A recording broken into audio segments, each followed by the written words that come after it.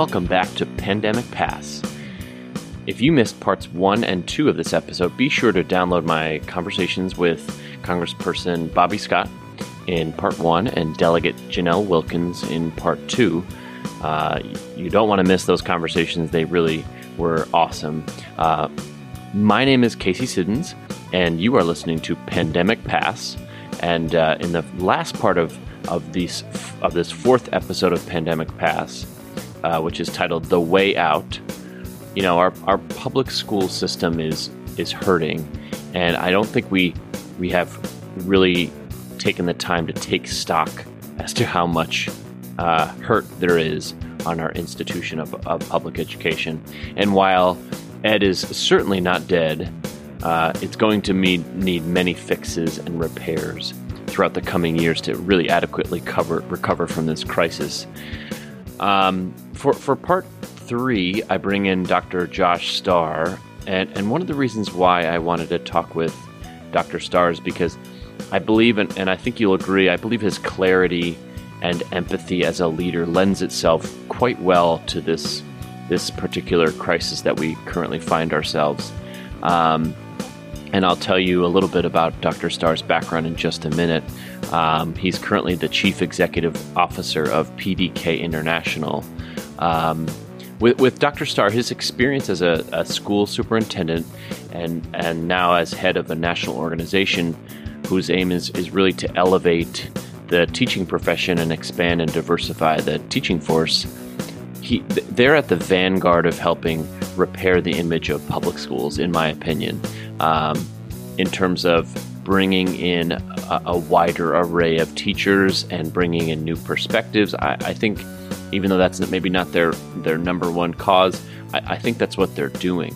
And really, they're trying to build back the teaching force from the attrition that has occurred over the past year. I think Dr. Starr will talk about the long game, as you'll hear in our conversation. But really, they've been working at this for quite a while, and there's been some hurt in this area on public schools for quite a while. And I think this particular pandemic is showing the wounds that have been around for quite some time. So about my guest today, Dr. Starr, as I said, he's the CEO of PDK International. He's been there since 2015. And under his leadership, PDK has really expanded the Educators Rising program. If you haven't heard a bit about it, go ahead and Google it. I'll put it in the show notes as well. Across the nation, which seeks to build up our teaching force and increase teacher retention. He's the author of a number of essays and op-eds, and he writes a monthly column that I highly recommend. It's called On Leadership for Kaplan. And again, I highly recommend you check it out. Prior to joining PDK, Dr. Starr was superintendent of schools in Montgomery County Public Schools in Maryland, which is the 14th largest school district in the United States. And he was also superintendent of schools for Stamford in Connecticut. This part of episode 4 really is the on-the-ground view of, as I was saying, the title of this episode is The Way Out. And the entire premise of this particular 3-part episode is getting to this point. So thanks for sticking with me on this, and I hope you enjoy it. It's a really great interview, great discussion. It was great reconnecting with Dr. Starr, and enjoy, and we'll see you on the flip side.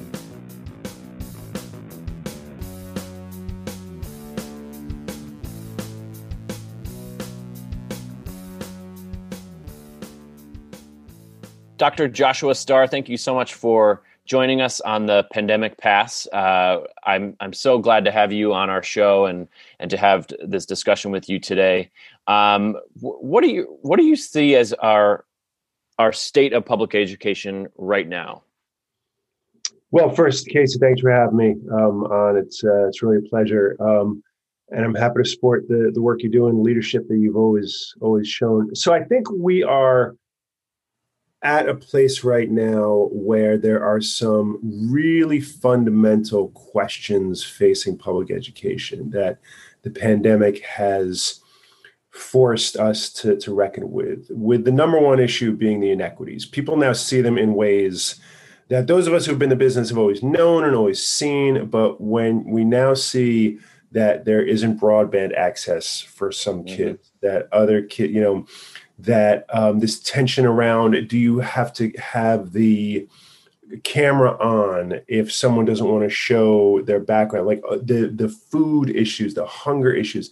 So I think that the inequities are slapping us in the face in ways, or America in the face in ways that hopefully will continue to be part of the dialogue when we do come back in and recover and say, wait a second. And we know we're going to have to catch kids up. And then the flip side of that is we're seeing the hyper entitlement of privileged parents on steroids now, and with learning pods, with some of the alignment, and the difference between who wants to keep schools open, who wants to keep them closed. So we're seeing like all that is coming out more and more. I think the other really interesting conversation I think is happening, and John Mehta from Harvard wrote a fabulous piece in the New York Times the other day about making schools more human. I think we're taking this opportunity to say, what's the real purpose of school, and how does it serve society, and what should we be doing going forward? I wrote about this, in EdNext the other day around standardized testing. Like, this is an opportunity to think about what aspects of pre-COVID weren't working and should frankly be done away with, and what have we learned during the COVID environment that can be kept. What's the role of technology? Even just some of the communications and efficiencies. I have one friend who jokingly said after the parent-teacher conferences on Zoom back in the fall, she's like, I never want to go to a parent-teacher conference in person again. Zoom was the best thing ever because I didn't, and I don't know what it's like as a teacher. Agree. Well, yeah, and you're right. And part of it is you don't have to sit there and listen to that one parent who says, my kid, Casey, kind of struggled, or that story, right? Yes. So I think so how do we, that's a small little issue, but I think there are these questions like, wait a second, teachers now, you have to use technologies in ways that they didn't have to before. How can they incorporate? So I think I would hope that we would have a real conversation about not only the gross inequities that must be addressed in our funding systems, in our resource allocation systems, sure. And all that, but also like what's possible, what have we learned? And I think that hopefully, there's going to be an opportunity to do so. We don't know what the new administration will bring to it, frankly. Right. But at the local levels where all the action happens, I hope that the good leaders can organize their teachers and their families to really think about what have we learned and what should we do going forward. And I'll just end on this, and I've written about this as well. I do think that this is the opportunity for teacher leadership to be at the forefront of what's next. And if there were ever a time to let those who are closest to the problem solve the problem, this is it. And I think we'll see more of that. Yeah, that's really well said. I think, as much as it seems like Zoom teaching and learning have gotten busier than when we were in person, I think we have really an opportunity and time and space to think about how we as our school systems move forward. And on that note, like in your former role as superintendent of one of the largest school districts in the country, what are your takes and opinions on how systems can most effectively emerge from this pandemic, and what kind of things would you prioritize in terms of coming budget constraints, staffing issues, mental well-being of staff and students, et cetera? So I think that there's two ways of looking at that question. One is the what, and the second is the how. The what is addressing the needs of the most vulnerable kids and families first. There's no excuse to not know where every single child is and what their family condition is. There's enough resources in Montgomery County and every other school district in America to say we must account for every single child and every single family and have a plan to support them, whether that's food insecurity, whether it's housing insecurity, whether it's mental health, whether it's physical health. There's just no excuse for that. I think this is going to be the time also then to create individual plans for every child. We've talked about that before, but really like you should account for every single kid and say, what are they going to need? Is it going to be reading? Is it going to be mental health? Is it going to be mathematics? Whatever it may be. Mm-hmm. So that's one. And then that's the what. And then the how is going to be who gets to make the decisions. And, places like Montgomery County, and this is part of what I was trying to bust up a little bit, have been very centralized and very command and control. And there's a consistent way of doing business, which does create efficiencies and does create accountability. And there's some elegance to that model, but sure, those who are closest to the kids and the families need to be making decisions about what kids need and how those services should be delivered. We don't rely on our teachers enough to make decisions. We don't rely on our support professionals enough. We rely way too much on standardized assessments rather than the authentic information that teachers have about kids. So that's a process question that leaders have to learn how to organize that way. But I think that going back in and thinking about what the summer is going to look like, organizing around the non-negotiable question of what are we doing to ensure that our most vulnerable kids have everything they need first, and making that a political issue, right? I mean, there's a politics to that. Then helping leaders at the school level work with their communities in authentic ways to bring their intelligence and thought and creativity to bear on that, I think is going to be what we need to do going forward. Yeah, and I think in terms of bringing in the teachers, the folks who are face to face with kids every day, seeing what works and doesn't work. I mean, starting at the ground level of saying, what can we do that is working for kids? What should we stop? What should we continue? I think is super important. So, as what you're doing now as CEO of PDK International, it's an organization that I'm quoting from the website. It supports teachers and school leaders by strengthening their interest in the profession, something that I've had a personal interest in for quite some time. Yeah. What role do you see your organization playing in the recovery and build back of public schools at large? So I think there are two things. One is through the magazine, Kaplan Magazine, which sits at the intersection of research, policy, and practice. We are trying to get good, practicable information out into the field so that practitioners as well as policymakers can have can know what works. Like what do you actually need to do in order to support kids? What do you need to do in order to increase your number of teachers of color? Like whatever it may be, like we want to just put good information out into the field so that people have the resource so they can make evidence-based decisions. The other thing, of course, is the work we're doing with Educators Rising, which is seeking to both address the teacher shortage that we have looming in the country, but also diversify the profession. And as more and more folks are recognizing how important both of those aspects are, we don't yet know what the numbers are going to be with people taking early retirement or, the shortage numbers have been seen for years, and they've been certainly evidenced in about a 35% decrease in teacher prep program enrollment. I don't know what it looks like in Maryland, but I'm sure it's about the same. We have a real problem, and we have to diversify. And we've got solutions around that nobody else has. So we're continuing to just be focused. We're continuing to be focused on that, and I'm hoping that the new Cardona administration, the Biden-Harris administration, are going to really be embracing that, which we expect they will. And that's how we're hoping to help. Yeah, it helps having VP Harris coming from Howard University, one of many HBCUs that provide a lot of teachers and folks who are working in schools across the country. So that's awesome.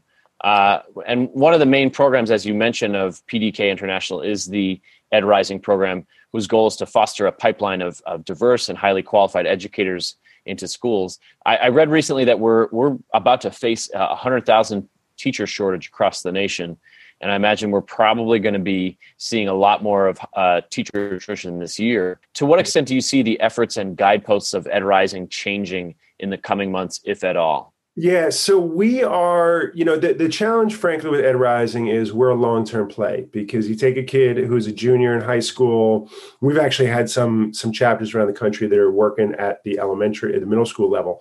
But you take a kid in junior in high school and get them on the path to be a teacher. It's a 6-year investment through community, through college and back into the community. Mm-hmm. So what we're seeing is great interest in using our materials to get folks who are paraeducators and substitute teachers into the teaching profession, which actually Montgomery County has a pretty good track record of really with SEIU Local 500 has, I'm really impressed with what they've always done around workforce development. So we're trying to pivot, or not pivot, but enhance what we're doing by also attending to the needs or attending to the market of paraeducators.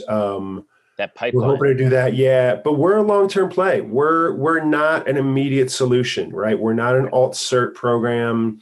We're about a long-term investment that a community needs to make in its education workforce. So I'm hoping that people will recognize that while we may need some immediate solutions, we also need some more fundamental ones through having Ed Rising academies throughout the country. Yeah. So I try to end these. I like to end these interviews on a positive note. We can get in the weeds talking about pandemic stuff. So what kind of silver linings have you experienced with teachers and schools since distance learning began? It reinforces the love that teachers have for their jobs and their commitment to their kids. So we had an experience, and I tweeted about this with my son's math teacher. And it was really interesting. He needed some extra help and she was fabulous with it. And, she met with him on a Saturday morning over Zoom. Right. And she also was talking about the way she didn't really know him because she doesn't see him in class. And you realize how much teachers love not every teacher. But so many, they just love their work though. And we don't see that enough. And that's why I love kids, right? And there's something about working with kids and working with adults who love kids. And this notion of there's just something about the public good that's so powerful with education. And I hope that more people are recognizing how fundamentally important public education is to a democracy. I think that there's been this, this counter, how do I say this? Given the political context that exists, we also see what the absence of civics education has done to us and our kids. And you wonder, I think these questions are out there in some ways. I hope, again, if we see a decrease in over-reliance on standardized testing, if we see an investment in teacher leadership, if folks rally around the equity issues, maybe we can come out and say, you know what, this is a horrible, horrible year, and we can and must be better for it. That's like my glass is half full kind of thinking. No, I love it. Public schools and public school systems can sometimes seem like big cruise ships that are hard to move. And I was just interviewing I interviewed Rick Wormley just the other day, and he talked about the analogy of obviously fire. A wildfire is not, always positive. The natural way that forest regenerates is through forest fires, and maybe this is our proverbial fire to say that we need to shift our practices and try to do things better in the future. So, but it's going to take enlightened leadership. And the challenge is the politics of the way local decisions get made. Is going to require leaders at the superintendent level, at the system level, and at the school level who will withstand not only the privilege and entitlement that's always exercised, but also know how to organize the people who are closest to the work to do the work. And they haven't been trained that way. They haven't, that's not been the incentive structure. And I don't know that they will know how to do it. And I also think, quite frankly, and I know this is,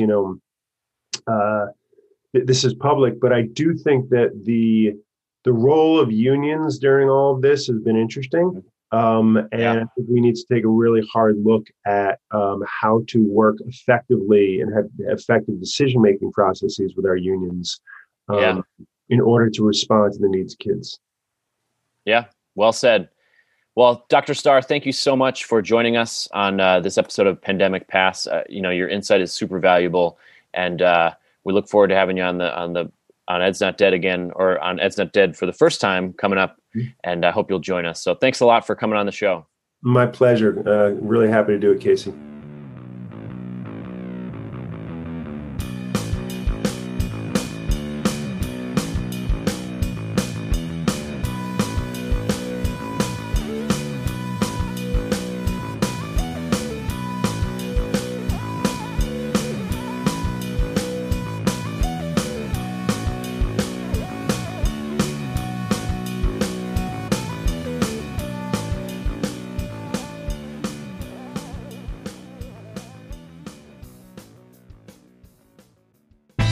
Thank you for joining us on Pandemic Pass.